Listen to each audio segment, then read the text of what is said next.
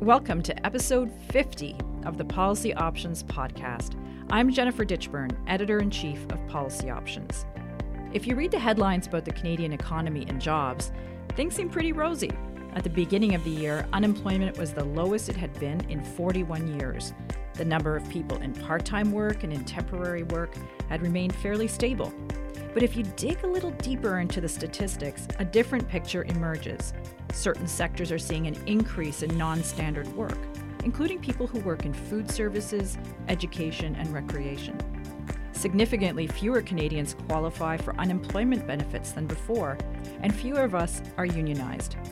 Many Canadians who might have a job, even a good job, might be living with great uncertainty around whether they can continue to make ends meet after the next gig or the next contract. Policy Options recently hosted a panel discussion on precarious work. Here's the audio of that event. So precarious work, it's an issue at Policy Options that we cover quite a bit, and I think it's because it encompasses so many interrelated public policy issues. It relates to automation and advances in artificial intelligence. Look at the stories this week about Amazon's new grocery store, where I'm not sure that there are any actual human beings working there. Precarious work relates to our labor standards and how we're treating workers. This week at Trent University, just as an example, there was a rally of food service workers who were trying to bring attention to the fact that a greater and greater proportion of those food service workers are now part-time employees. And precarious work relates to education and retraining and how we're going to help older workers and how we're going to help our young people. And I'm sure if you're like me and have children at home, you have a certain amount of anxiety about what their future will hold in the career world. And precarious work also relates to the conversation that's happening around the world about income inequality, including this week at Davos, and whether our social safety nets have holes that need to be mended. So we have a really great panel, super excited about it, who are going to look at the latest statistics and trends, and so dissect this issue of precarious work. You have their bios, but I'll introduce them very briefly, and I'll ask them to come up onto the stage. Frances Fong is the Chief Economist at CPA Canada. Wendy Vike is the Regional Coordinator of the Eastern Region at the Ontario Centre for Workforce Innovation. And Sunil Johal is Policy Director with the University of Toronto's Mowat Centre. So please join me in giving them a warm welcome. So, Frances. I cannot possibly be the first person to tell you that new technology is threatening our traditional notions of what a job or a career is. I'm sure that's a narrative that's been talked about quite a bit, and certainly Sunil will go into this with far more experience than I could muster. But suffice to say at the outstart that its impact on how we think about jobs is going to be very significant in the coming years.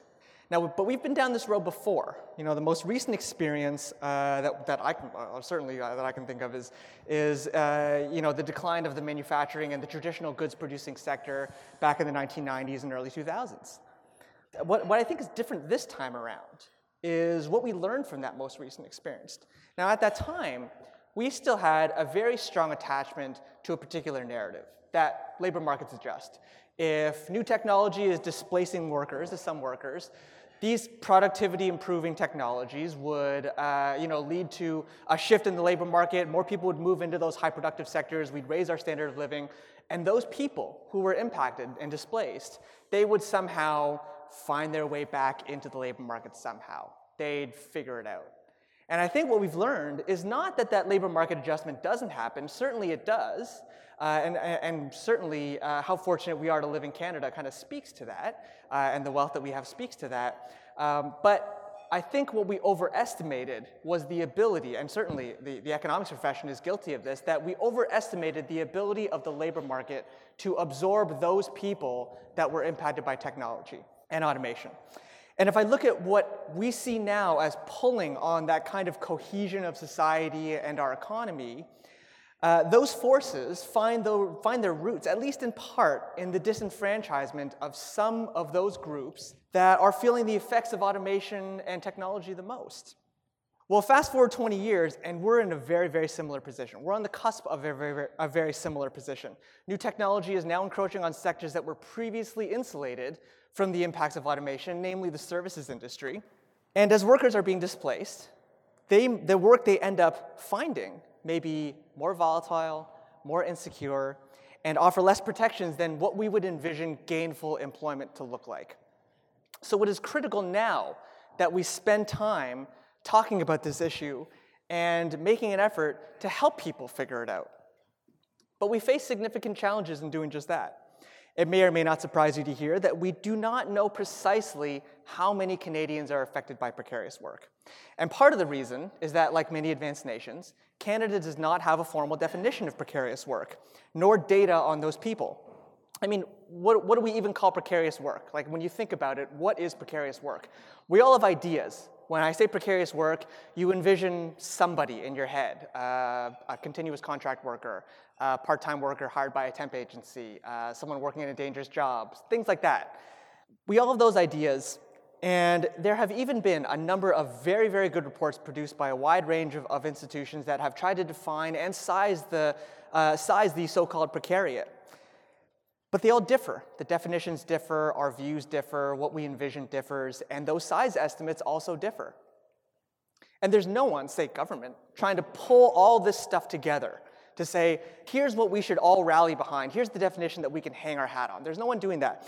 Not to say that government has not been looking at this issue. That's definitely not the case. As far back as I can tell, Statistics Canada has been tracking this issue as early as the early 1990s, which interestingly, this actually has contributed partly to this issue.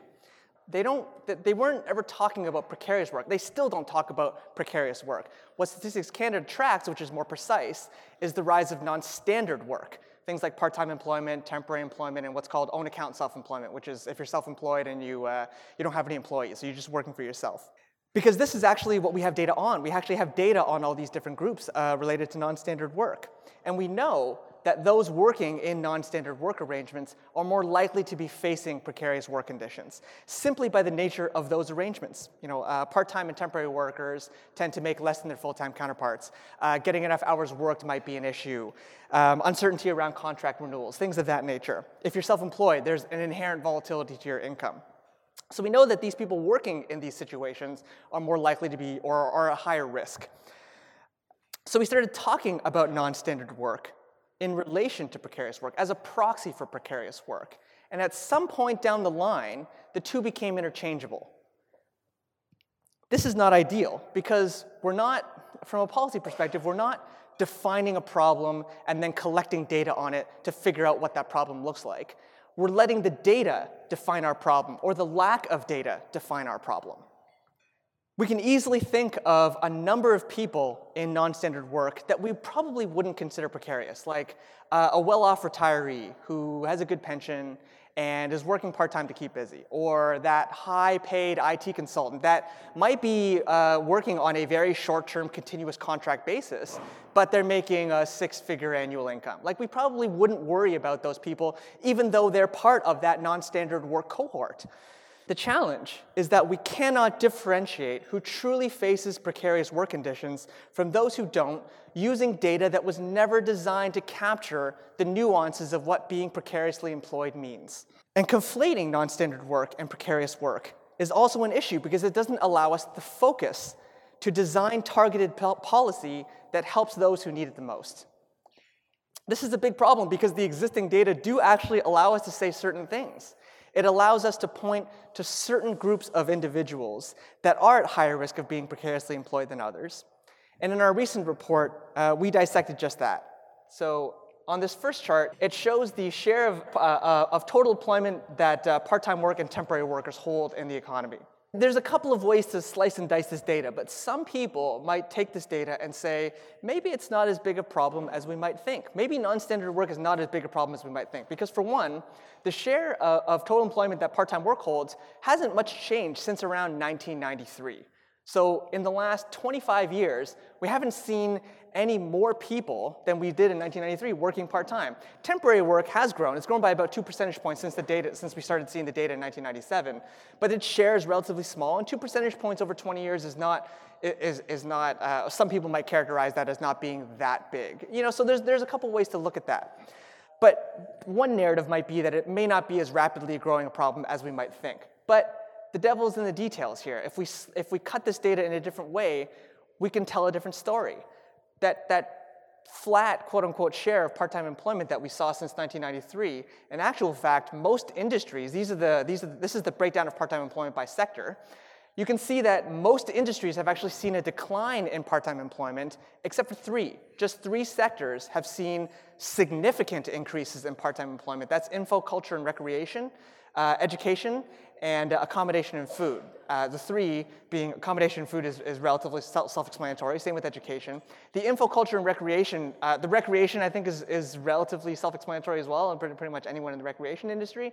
But the info and culture relates to things like news media, the entertainment industry, which you might actually, now that I tell you, it actually might make sense that they're bringing on more part-time workers, because maybe that's the nature of the business. But those three industries have seen very, very significant increases in part-time employment. Looking at temporary employment, those same three sectors show up as posting the three largest increases in temporary employment. Now, this is disconcerting because two of those three sectors, info, culture, and recreation, accommodation, and food, pay some of the lowest wages on an industry average basis across the entire country.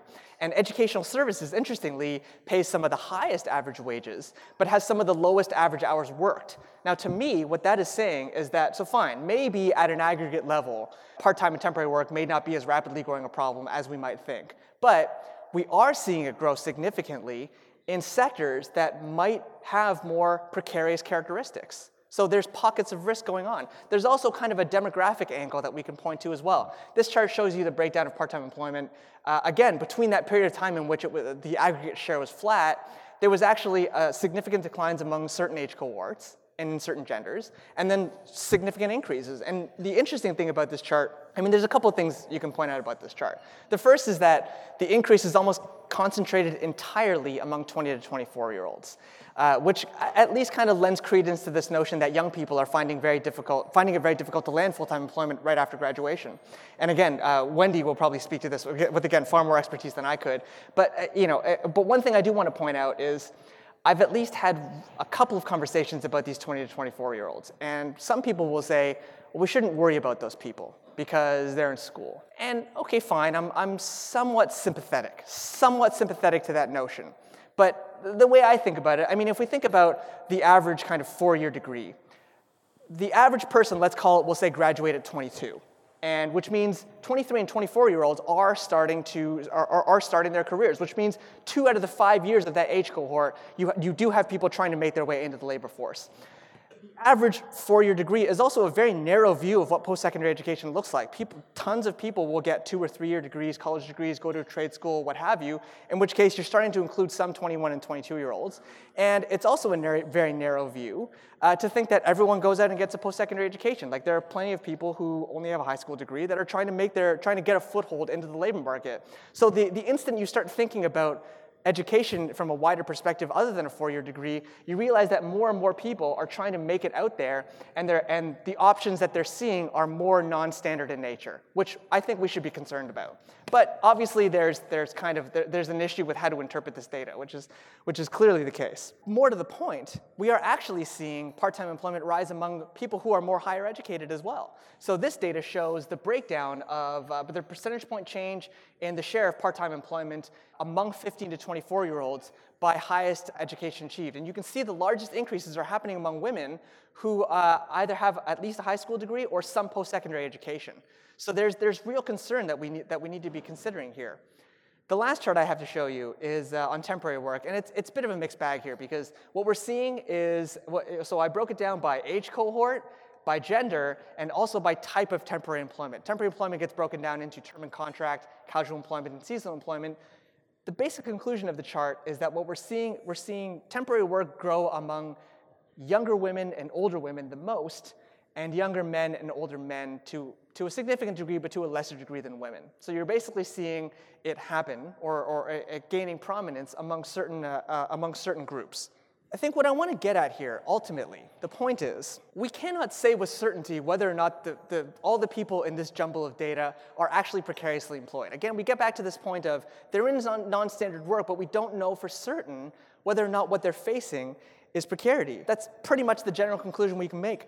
My point is that we have learned all that we're going to learn from the existing data. We need better data at this point. And we haven't even talked about own account self-employment, on which there's even less data than part-time and temporary employment. There's some, but it's not that as fulsome as what we can talk about on the other side. What we need now is a formal definition, one that we can all rally behind, and data on the issue. And we're calling on government to do just that, to bring together the experts necessary to land on that definition and provide funding for Statistics Canada to start tracking this stuff. Canada's labor market is on the cusp of great change, and precarious work may very well define our future. Yet even today, we don't truly know how many people are affected. I think it's time we change that. Thank you. I'm going to be talking to you today a bit about the technological implications of what we're seeing in areas like artificial intelligence and automation. And this is all stemming from a report we wrote back in November 2016 called Working Without a Net. It's available on the Mowat Center website. But essentially the crux of our analysis was most of the policies and programs that are intended to support Canadians, intended to support workers, are very intimately tied to the notion of a standard employment relationship. Because most of these programs were designed in the 1940s, 1950s, 1960s, when the labor market looked very different than it does today. It was basically assumed that one person, generally the husband in a family, would have a full-time job with benefits. That would be, and those benefits would be enough if the family encountered any medical, dental issues or anything like that. You'd have a pension. And if you fell out of work, it would be very rare, and government programs would kind of step in that rare occurrence to help support you. But I think the reality is we're not in that environment today, and we're actually going to need to radically rethink our social programs and policies to reflect today's new world of work.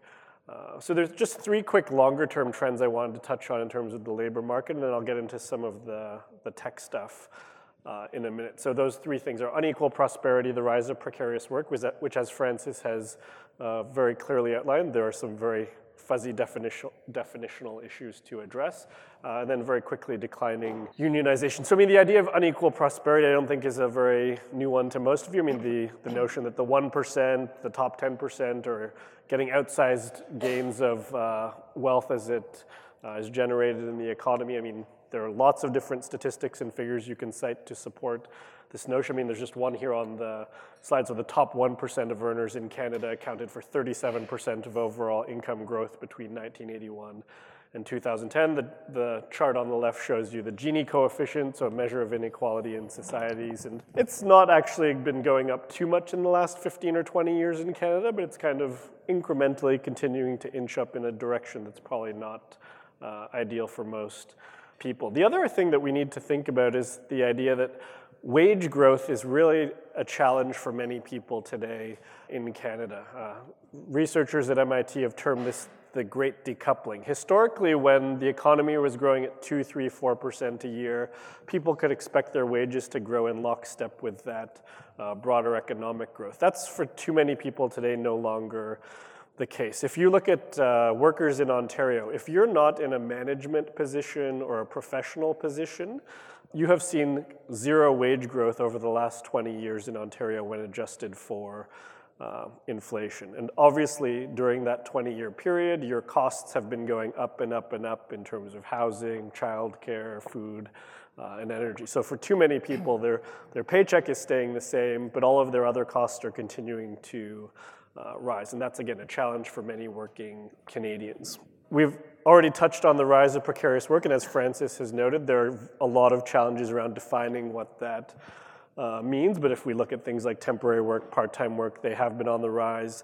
Non-standard work, which I think it's not a perfect proxy for precarious work, but there definitely is a strong correlation. Non-standard work in OECD countries has accounted for 60% of employment growth since the mid-1990s. So Ontario's Changing Workplace Review actually looked at this issue, and they tried to dig more deeply into what exactly is a vulnerable worker in the province of Ontario. And actually they found that roughly 30 to 32% of Ontario workers are classified as vulnerable, so having characteristics like low wages, no benefits, etc. Research by the United Way and McMaster has found that roughly 50% of jobs in the Greater Toronto and Hamilton area have elements of precarity. But again, there are some challenges with that in terms of some people who are in casual or temporary employment might actually be making very good living. So if we're looking at even at that 30% figure, I mean, that is a concern, I think, for policymakers. In terms of precarious work, what does it mean? I mean, these non-standard jobs that we're talking about tend to be lower in wages. I mean, there's about a $10 per hour differential between a non-standard worker and somebody who's engaged in a standard employment relationship. The figure on the left shows you folks in standard employment tend to have much greater access to things like medical insurance, dental coverage, and employer pensions than the much smaller bar, which is next to them, which is folks who are engaged in non-standard forms of employment. And then obviously there's this overarching issue of declining unionization. So who's standing up for these people who are in vulnerable positions, who are engaged in precarious forms of work?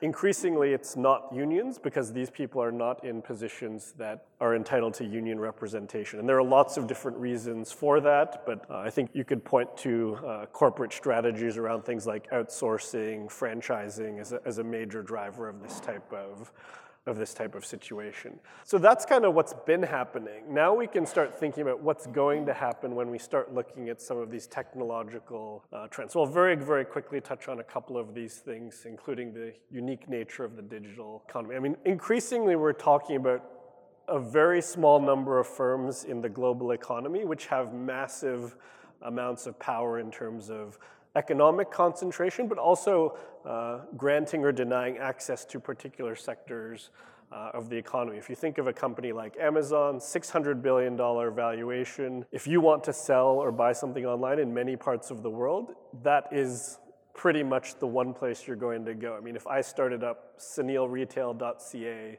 tomorrow, probably none of you would ever go there, much to my chagrin. I spent a lot of time setting up a fancy GeoCities website, but the reason for that is something we call network effects. The more people who are on these platforms, the more valuable those platforms become to users and to non-users. And those network effects can be very powerful in terms of crowding out new competitors. So we're going to be entering a world where there are significant concerns around issues such as monopolies and control of markets by very particularly small in number platforms, but very large in terms of valuation and power. I mean, we've got all kinds of challenges in this new world when you think about people who are driving Ubers, for example. Are they employees? Are they independent contractors? These platform economies, these gig economy models are often intentionally finding gray areas between what is personal, what is commercial, and leveraging that for their own profitability. How do governments keep up with that reality? Now, the big topic that everybody's talking about and excited about these days is automation, it's artificial intelligence. Are the robots going to come and take my job? Hopefully not, but we don't know. But this chart, I think, is a very instructive one for a number of different reasons. This shows the growth in jobs in the United States over the past 35 years or so of 4 different categorizations of positions. And the story in Canada is pretty much the same. Not quite exactly the same, but very close. Just very quickly, so the red line at the top, those are non-routine cognitive jobs. Those are the kinds of jobs that have been seeing significant growth over the last 35 years. And if we project forward and you think about things like artificial intelligence, what can we program computers to do well and what can we not program computers to do particularly well? We can program computers very well to do things where there's a discrete set of rules. We know that there are 5, 10, 15 different elements of a job. It's kind of like a decision tree. If this, then this. If this, then this. That's not a non-routine cognitive job. I mean, most of the people in this room, I know a lot of you work in government or in kind of the policy world, you would fall into this group. I mean, you're using your mind, but what you do changes on a very dynamic and day-to-day, hour-to-hour basis, high degrees of judgment, high degree of uncertainty in what you're going to be doing on a particular day. So those jobs are increasing, and if we project forward, you can probably assume safely they're going to likely continue to increase. And then the line at the very bottom, which has also grown fairly steadily, as you can see, those are non-routine manual jobs. So again, you're an electrician, you're a plumber, what you do day to day is going to change. One day you're wiring a house, then you're going into a school and fixing some kind of knob and tube wiring issue. Again, how do you program a robot to do that? it's very challenging for people to think about that right now. I mean, maybe in 20 or 30 years that will change, but odds are those will be the last jobs that will be affected. The jobs in the middle where you've seen stagnation and in fact a little bit of a dip, those are the routine jobs, routine cognitive, routine manual. So routine cognitive, maybe you're a telemarketer. You have the same kind of script in front of you every day. These are the questions you're going to ask somebody. If they say this, then you ask this question. Those are the jobs where there's going to be automation, there's going to be job loss. Same for routine manual jobs. If you're a forklift driver and you drive pallets of material from one end of a warehouse to another, there are already machines that can do that. If you go into any of Amazon's fulfillment centers, they've got hundreds of thousands or tens of thousands at least of these robots that are delivering pieces of packaging and goods between different parts of the warehouse. And there are lots of different ranges about what automation is going to mean for the economy in terms of job loss. I mean, ranging from as low as 5 or 9% all the way up to over 40%. If you apply those numbers to Canada, you're talking 1.5 to 7.5 million jobs that are at a high risk of being eliminated over the next 10 to 20 years or so. And again, that doesn't mean new jobs won't be created in that time. Obviously, they will be, and that's always been a part of our economic growth. Jobs are eliminated and new types of jobs are created. But you can imagine, at the high end there, if we're talking about nearly half of jobs in Canada that exist today being eliminated within 10 and 20 years, what are the repercussions of that in terms of retraining people, particularly adults, who are thrown out of a job? If you think of autonomous vehicles, 500,000 people in Canada drive for a living. And obviously the technology there is already really good. I mean, companies like Google are testing autonomous vehicles in places like Arizona, California, and Ontario. The technology is pretty much there. There's some regulatory issues, there's some other issues, but you could easily imagine a world where in 5 or 10 years, autonomous vehicles are on the road in a fairly significant way. What happens to those 500,000 people in Canada who drive for a living? If you've been a bus driver for OC Transpo for 20 years, how do we retrain you for a different type of career? What are the supports in place from government and or your employer to prepare you? And then the last thing I wanted to touch on was this idea, which I think Francis has really kind of covered quite well.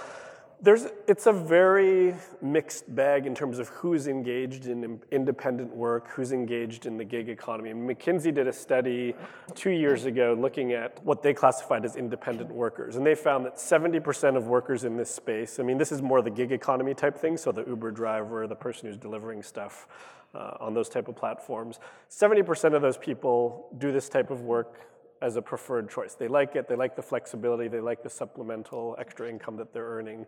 But 30% do this out of necessity. They don't really have an option. This is what the only thing on the table for them to earn money. So when we're thinking about policy responses, obviously we need to focus on those people who are doing this out of necessity by and large. We're not so worried about the person who's happy with what they're doing and they enjoy this. We'll talk some more about policy responses, I think, at the end, but I think the general message I have for you today is even if we hit pause on technological progress today, we have some significant work to do to refresh our social architecture. If technological progress advances as some think it will, then we have much more than some significant work to do. We need to radically rethink all of the social programs and supports we have in place today. So look forward to engaging in a discussion with you on this. Thanks. Thank you.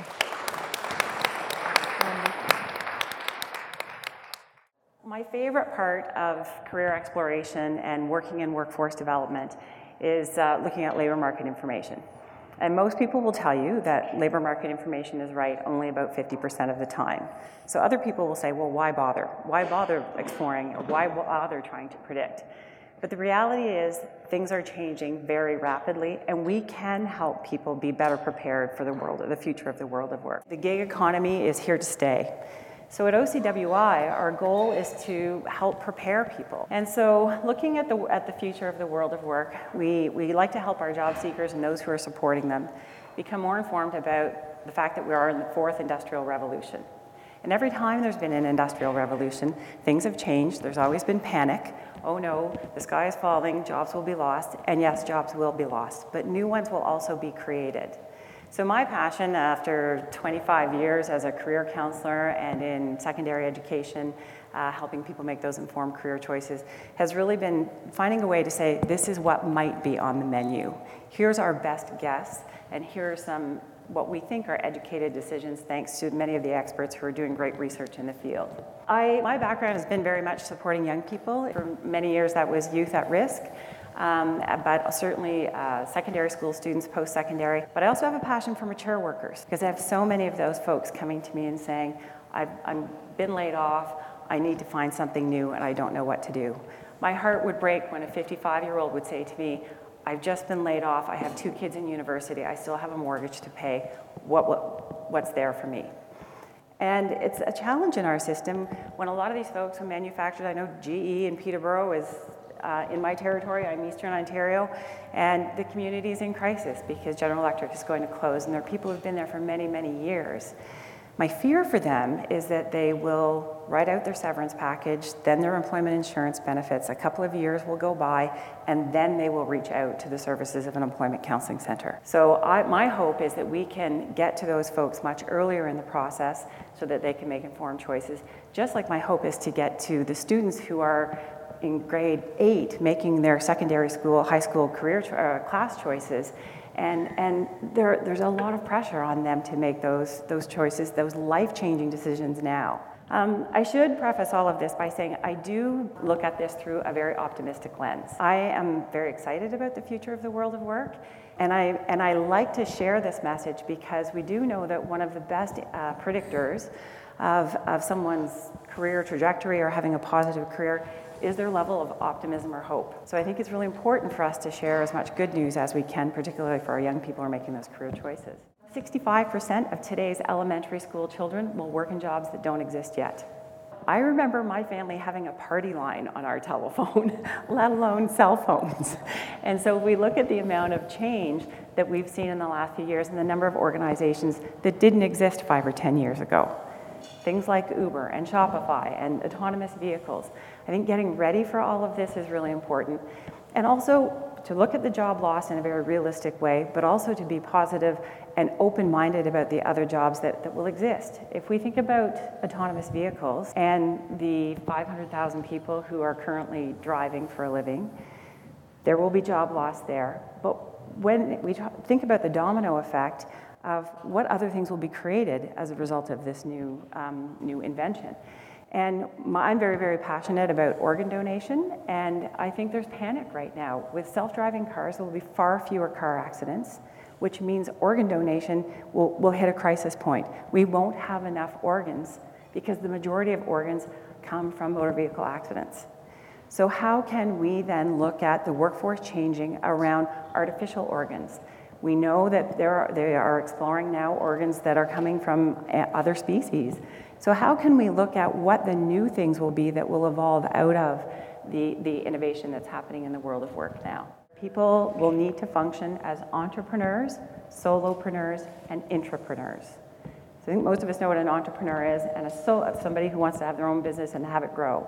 A solopreneur is somebody who wants to work independently, wants to have their own business, does not want to ever have employees or staff. They just want to do their own thing. Intrapreneurs is a new breed of employee where someone acts and behaves and thinks like an entrepreneur, but for another employer or within a larger employment setting. So having those skills to think like an entrepreneur on behalf of your employer. And what we're seeing is that those are the people today who are being promoted, and those are the kinds of skills employers are looking for. For me, a big part of that is financial literacy. I know that if we look at the predictions, and there are many, many predictions around the number of careers people will have, a young person might have today if they enter the workforce. And some of the statistics vary quite a bit, but it's as many as 10 to 17 jobs for a young person by the age of 38. So how can we be prepared ourselves for the future of the world of work and to think about our careers as a business? There's an increasing emphasis on soft skills. So as Sunil mentioned, with the impact of automation and AI and robots taking away those routine jobs, the robots don't have necessarily the compassion and the ability and the resourcefulness and the ability to pivot and change and think quickly. Similarly, if we think about the career path that many people are on where it's very linear, they want to do that and retire at 65, we have to rethink the world of work for our mature workers as well. The retirement age of 65 was set here in the 1930s when life expectancy was 62. So we didn't expect Pete to have all these people retiring and not working. But now we will see people have many career paths and maybe work in a while at what they were trained in, and then take a year and do something that is more in line with their values and their volunteer work, and then maybe do something else for 5 or 6 years, and then try that new thing that they've always been wondering about. Or maybe I want to become a yoga instructor. And the reality is people will move and swim back and forth through the career path. And in the home stretch, because life expectancy is increasing now, there are many people who will live well past 100, and a child born today, I'm hearing predictions, will live to be somewhere up to 104 or 110 even. So that's a long time to be out of work if you did retire at 55 or 65. So we think about what will be people's legacy careers. So I do get very excited about the future of the world of work because I think people will have choice, but I think we also need to be very mindful of making sure people are prepared. The unprecedented change is here to stay. If we think about the global world of work, where I might be working today from 2 o'clock till 10 o'clock tonight because one of my teammates is in Hong Kong and somebody else is in Brazil and somebody else is in Hawaii, that global world of work means that work won't be Monday to Friday, 9 to 5. We'll move away from that factory-based industrial model. And it's okay then to be walking your dog at 2 in the afternoon if you're working at 10 o'clock at night. So our values around work need to change as well. Because of the globalization of the world of work, we need to be polite, empathetic, and we need to have cultural sensitivity and cultural awareness.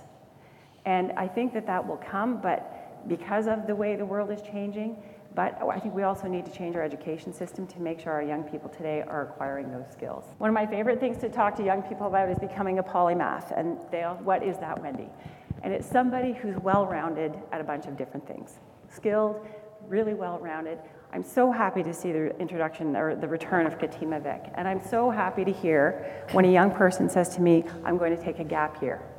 And I have so many parents who panic at the words gap year. They're so worried that their child will take time off and not go back to school. But the reality is anything we can do to help our young people become more worldly, or for all of our job seekers to help broaden their experience in the world. And things like traveling abroad. What's interesting to me is prior to joining OCWI, I was with the Pathways to Education program. We launched it in Kingston, Ontario. There are now 18 sites in Canada. We did a study with a PhD candidate at Queen's University with our students. These are young people, high school students, coming from families living multi-generational poverty. Many of them were coming from families where no one had worked ever in the family. Lots of dependence on different forms of assistance. So we interviewed the students to say, where are you getting most of your career advice from?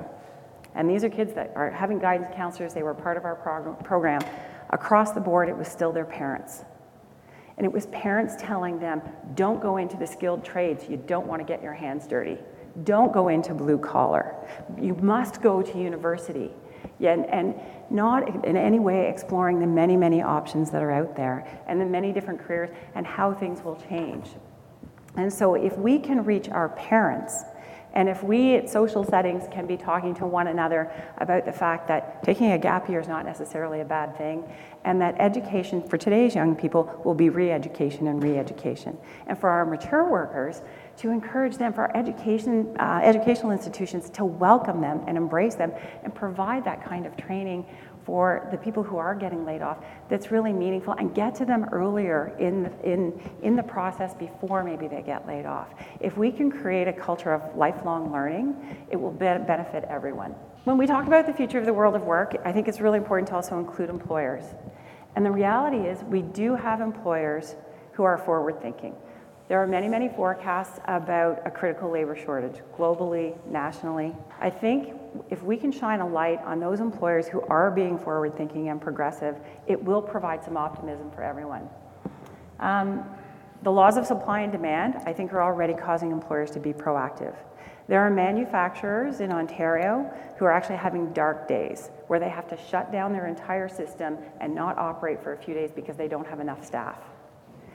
We, at OCWI, right now we have about 50 different research projects underway. We have a great team of of researchers, and we work with our community stakeholders to explore innovative practices. So we look at ideas or things that are already happening, and we let the organizations operate new programs and foster those ideas, and we put the research around it. It's amazing to me the number of people who are focusing on manufacturing. And we're hearing on one hand that yes, manufacturers are laying off, but we have others who can't find the help that they need. So some of them are being very creative. There's an aerospace manufacturer in Peterborough, Ontario, who is really having a hard time finding staff. And they were actually talking about closing down. And instead what they did, they welcomed snowbirds. So there were lots of folks in that community. It's a popular retirement community, the Kawarthas and everything else. But there are people who live there during the summer months, but they go to Florida for winter. Similarly, there are many people with young families, small children, and so this employer's worked out an arrangement where he hires the snowbird during the summer months, and that snowbird in some cases might have been at the local hardware store or Tim Hortons or Walmart, and then they go to Florida for the winter, and then in the summer months, the parent with young children, they work during the winter time so that they can be off when their kids are out of school. So seeing employers who are being quite resourceful and thinking of new ways to attract and retain talent, I think those are the people we need to shine a light on. And I think if we do that, other employers will catch on to the fact that, wow, if they're doing that, maybe I should start thinking about how I'll attract and retain talent. We're working with quite a number of employers in the Lindsay area right now, which is on the fringe of Toronto, and they lose a lot of their talent to the GTA. And we're helping them rewrite their job descriptions. They've been cutting and pasting the same posting for 10 or 15 years with the same requirements without having thought about it. And they're eliminating a huge pool of talent.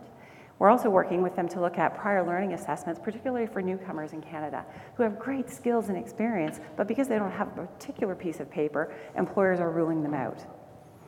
We heard about Starbucks, and there are many employers who are looking at ways of attracting talent in part-time work and offering benefits. We're starting to see a shift there. We're also starting to see those employers who are recognizing that the soft skills are more important. There are engineering firms in the Silicon Valley who will only hire liberal arts grads, and they teach them the engineering skills. So to create an environment and a climate where employers are encouraged to be forward-thinking. And so often it's just a capacity issue. They're so busy focused on their business or manufacturing whatever their product is that they don't have the time or energy to step back and look at the big picture. There's others that are being progressive. Mitsubishi in the Mississauga area was having a hard time finding manufacturing for their aerospace industry. So they finally put an ad in the paper and said, we want to hire youth. You do not need a high school diploma. Come join us.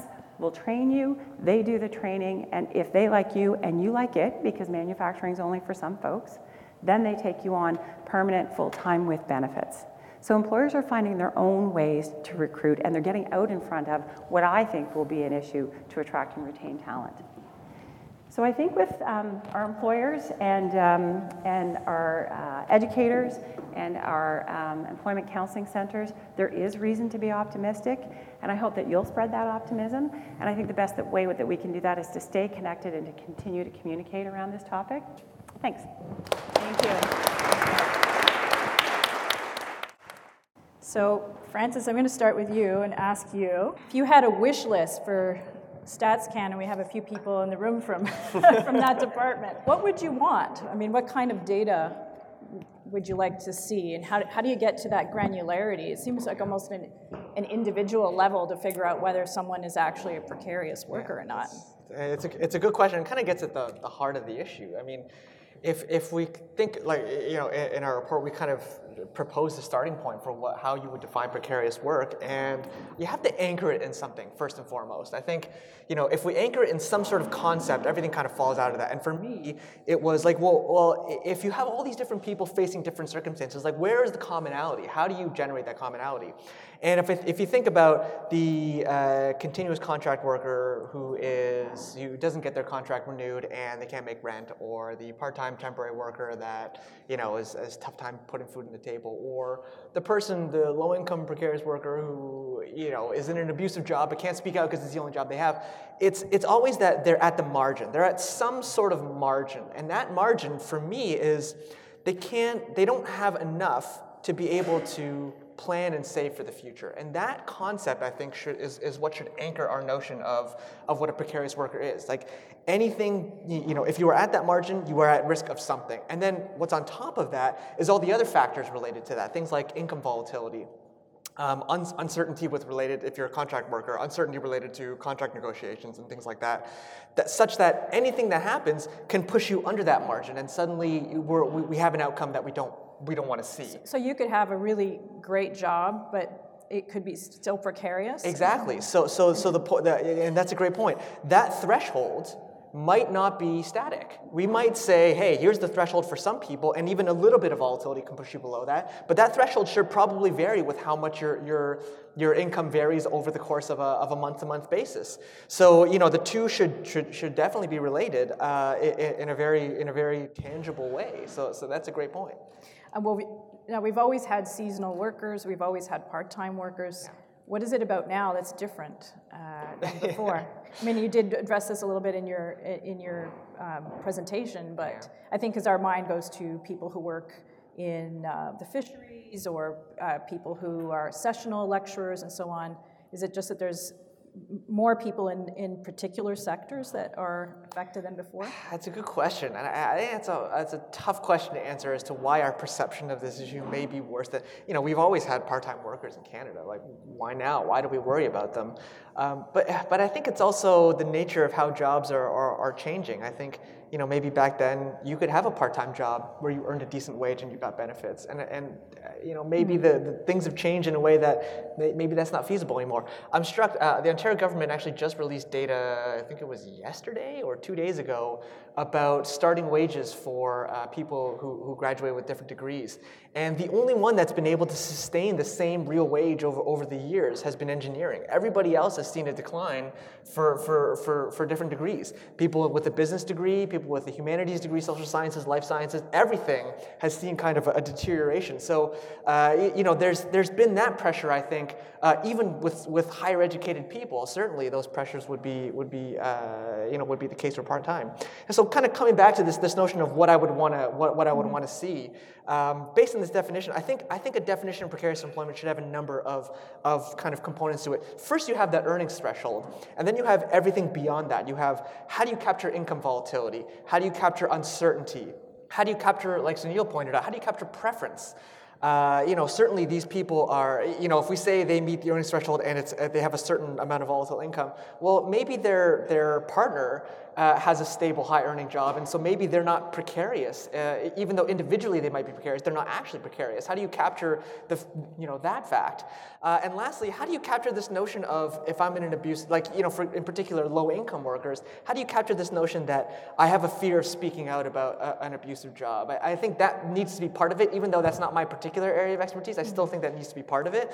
And my wish list would also include that you cut that by demography, by gender, by age, by race, by immigrant status, by Aboriginal status, because we know there's evidence out there. For example, the Law Commission of Ontario has already kind of put out this report a number of years ago that said racialized workers, and particularly women, are at higher risk of precarious work. So certainly those demographic aspects have to be there on top of those 4 or 5 aspects I kind of talk about. So Wendy, how do you talked about some of the skills that I was very interested in that, about being polymath, having those soft skills, and I mentioned that there was a big career advising conference just this week in Ottawa with thousands of people from across Canada. So how do you prepare young people? I was struck also by your statistic that 65% of jobs for elementary age kids don't even exist right now.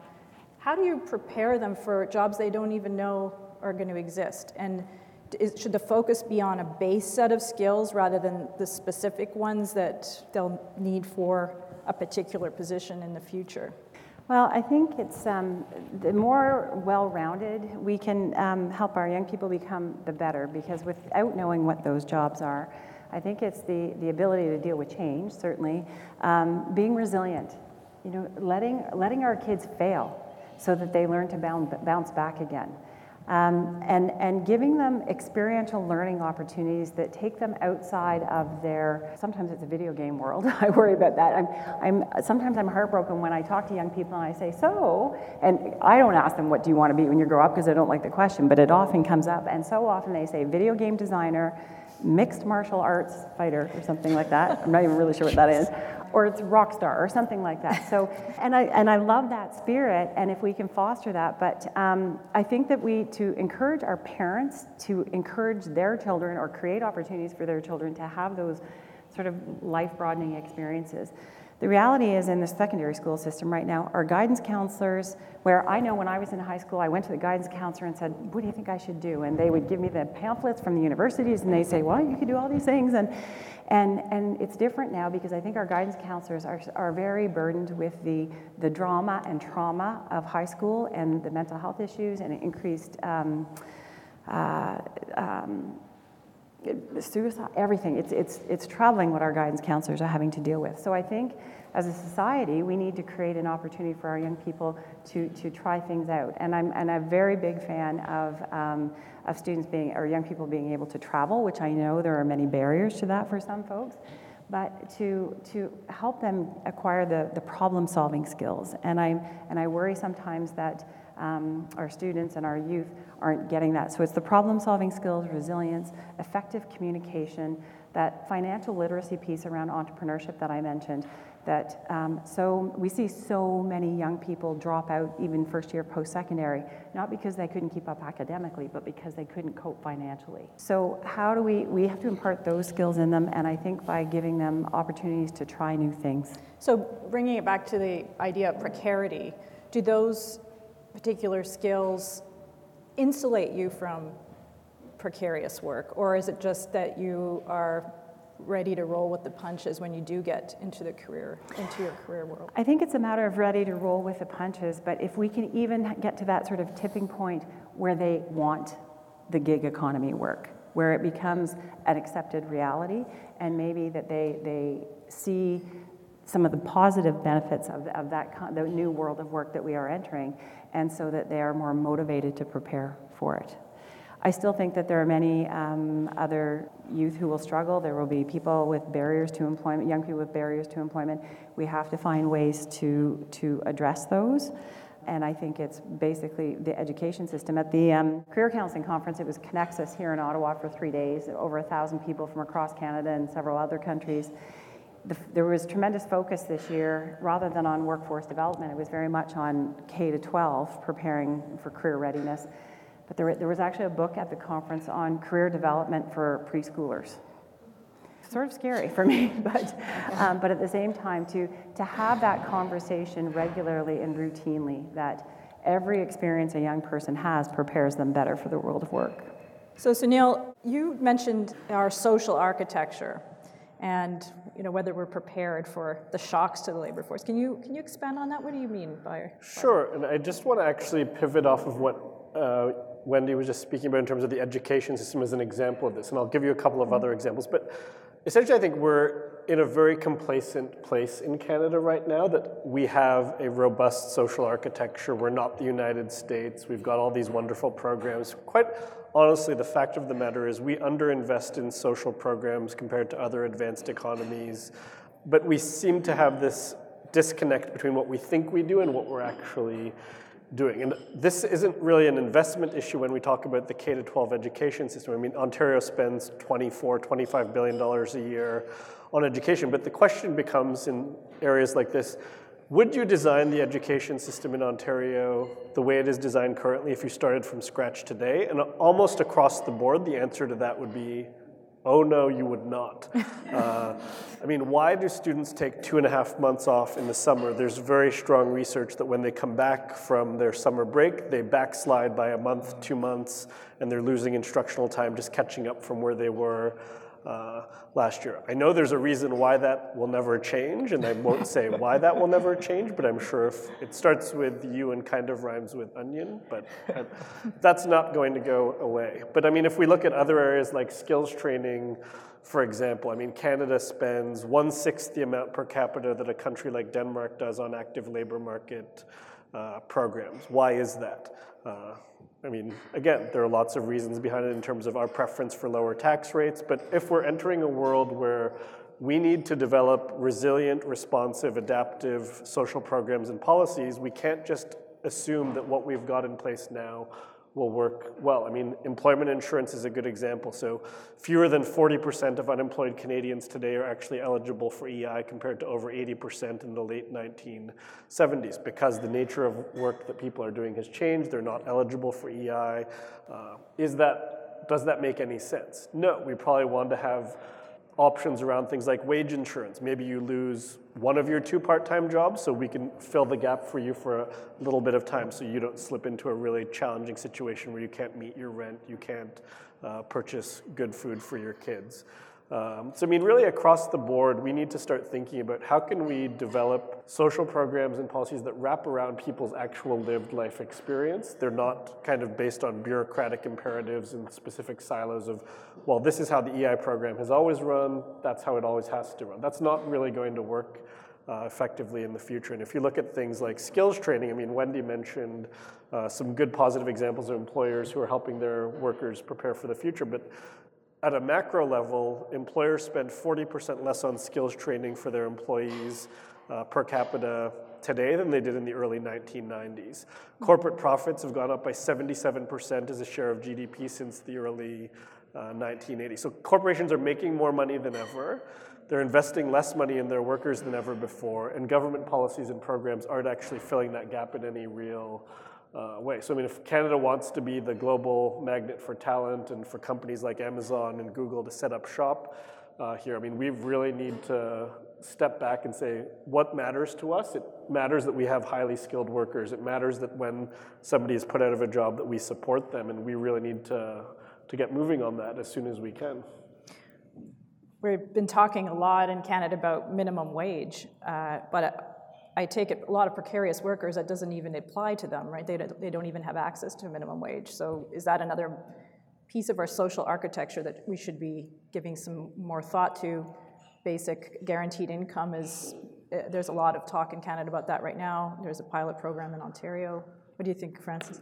I think the challenges to this, or the potential solution to this problem, is not going to lie with one program or another. I mean, Sunil's already talked about challenges related to EI. What if I didn't work enough hours to qualify for EI in my particular region, or whatever the case may be? You know, minimum wage, same deal. What if I'm not paid by the hour? Can I guarantee that contract workers are getting a pay bump because the people who, you know, maybe their colleagues who are getting paid by the hour got a pay bump? I don't know the answer to that. Maybe not. I would hope so, but maybe not. So, I mean, the reality is that the solution to this is going to cross all these different lines. And I think that was probably what was most kind of interesting about this topic, is that when, you know, as you're researching it, it crosses so many lines, like so many policy topics. Like you're getting into, obviously, labor market policy, you're getting into social programs. It definitely breaches into the space of like talking about low income. And very possibly, given who it impacts, you're talking about, you know, immigration policy, perhaps. Like it crosses so many of those lines, and so the solution is going to, in turn, cross all of those lines as well. Sunil, what do you think about the minimum wage issue in terms Sure, and to build on what Francis was saying, I mean, that's the exact challenge with this. It's kind of one of those classic wicked policy problems where, well, it's federal, it's provincial, there's private sector involvement, there's labor side involvement. How do you get all those players together thinking about these issues holistically in a forward looking way? But I mean, I think a basic annual income, I mean, there are a lot of advocates for that right now, especially in this age of technological uncertainty. What if there aren't enough jobs for people anymore? How do we expect them to make ends meet? Well, one answer a lot of people are proposing is a basic annual or a guaranteed annual income. And I mean, I think there is merit to this idea, but the question becomes very quickly, if the problem you're solving for is not enough work to go around, that also likely means you're going to see a decline in personal income tax revenue, probably also corporate income tax base, as the companies are increasingly offshored and not necessarily located in Canada. So if that's the problem we're trying to solve for, who's actually funding the basic annual income when we're talking about a shrinking tax base that is now all of a sudden expected to provide more and do more for people? So I think there's merit to looking at it and then thinking about it for certain segments of the population, but when we talk about actual universal basic income for 15, 20, 25, 30% of the population, it very quickly becomes an unaffordable situation. I think the much better strategy for countries like Canada is how do we focus on becoming that talent magnet, that talent attractor, so that companies are coming to set up shop here. We're not the jurisdiction where a large chunk of our labor force is now out of work and we have to worry about how to support them. So I mean, that to me, it should be the race to the top is what we're talking about here, not, it's all doom and gloom and we're not going to be able to do anything. We better implement these kind of pie-in-the-sky social supports to help out. When we talk about guaranteed annual income or basic income or whatever term, I mean, there's already a bunch of pilot projects out there that even now, you start to question the feasibility. Like if someone comes out and says, "Hey, here's a fiscally feasible approach to basic annual income," sure, I would be game for that. But I think it's a challenge to get to that even now, let alone in the future. If we are talking about a world in which you have very few capital owners and workers kind of making all the income, and everyone else is on basic annual income. I mean, even just the notion of that, imagining that, is very dystopic if you think about it. Like they made movies about this kind of stuff. Well, let's hope it goes in the optimistic direction, which is that there will be new jobs, different jobs, and you mentioned that employers are having to alter or they're having to make themselves more appealing because they need workers. So, Wendy, can you talk a little bit about that? Could there be any pressure exerted by workers, knowing that there's shortages, to improve labor standards and make sure that benefits are kept in place, for example, and so to provide a cushion for some of that precarity? I think so. I think there will be, there's already momentum around that, I think, and employers who are engaged and listening are very wise, I think, to be hearing that. But I think we will see a shift where quality of life will matter, and we've seen it in other countries where work-life balance, and even at the conference the last 3 days here in Ottawa, there was a lot of information about that a positive employer who wants their business to thrive will need to treat their staff really well. And that means flexible work schedules to work around childcare pickup and drop off. It means transportation. In particularly in Ontario, we look at transportation as a significant barrier for many people, rural and urban as well. There's still communities where buses don't run on Sundays and that sort of thing. So I think that the employers are we know of companies that have a rent-to-own option for a car. So you start working for them and the company provides you with a car. And it has nothing to do, you don't need it. It's not like a traveling salesperson or anything. It's just to get from home to work. And then as they continue to work, they pay off the car and then they own it. Creative carpooling options, and allowing people to be really present, so that if that means that they need to work from 10 till 3 and they are much happier at work, they will stay there. They will stay on. I think for many employees, I think it's important for employers to realize, what's the conversation around the dinner table at night when somebody goes home from work? Do they say, "Oh, you know what I got to do to work at today," or "This was really good," or are they moaning and groaning about their boss and complaining about how restrictive it was, or being fearful of getting let go? So I think to create that culture, but I do think employees, as we see the demographic shift, their voice will become stronger. Come almost to the end, so I thought I'd just wrap up with the last question to you all, which is, what happens if we do nothing about precarious work? We say, well, it's a small percentage of the population, it's really not a big deal. I guess what does this all lead to, or what's the overarching problem for Canadian society? That is a big I mean, for me, my biggest concern is that people who are falling into precarious work, that over time they become less and less attached to the workforce, and they become less and less attached to the institutions that underlie our social contract, and that social contract starts to deteriorate, which we are seeing in a number of countries. And that's a scary thought, to think that the place I grew up in, that I'm proud to live in, is going to turn into something that I wouldn't recognize, and we don't have that kind of shared sense of community. So I mean, that's very soft. I'm sorry, but no, that's kind of well that's kind of how I feel about it. Is if we let this fester, it turns into that. Thank you, Wendy. I think people will fall through the cracks, and I think we would start to see cycles of people just giving up, and I think they would lose hope. We'd lose that spirit of your best job is your next job, because you learn from everyone that you have, and I think we'd see an increase on all kinds of forms of assistance, but I think people would lose hope, And I think when that happens and they give up, I think then there's a tremendous cost to that is probably immeasurable, but I think it would be significant. Thank you. So going back to some of the images, right? We're not as generous as we think when it comes to social programs and policies. If we want to walk the walk that we globally like to talk about how inclusive we are in Canada, we need to actually think about how are we funding these programs, how are we supporting the 25, 30, 35, 40% of people who are engaged in precarious work, who are struggling to make ends meet. And I think there's a big disconnect between policymakers and their lives and what the lived experience of too many Canadians is. And until we bridge that gap and people realize that a lot of Canadians are really struggling, we're just kind of aimlessly wandering down this path, which I don't think is healthy for us as a country. You can find Frances Fong's recent article on precarious work on our website, and you might also like to check out our recent feature series on inclusive growth in an age of disruption. If you'd like to connect with our team, you can email us at policyoptions@irpp.org. We're also on Facebook, LinkedIn, and Twitter. I'm Jennifer Ditchburn. Thanks for listening to the Policy Options Podcast.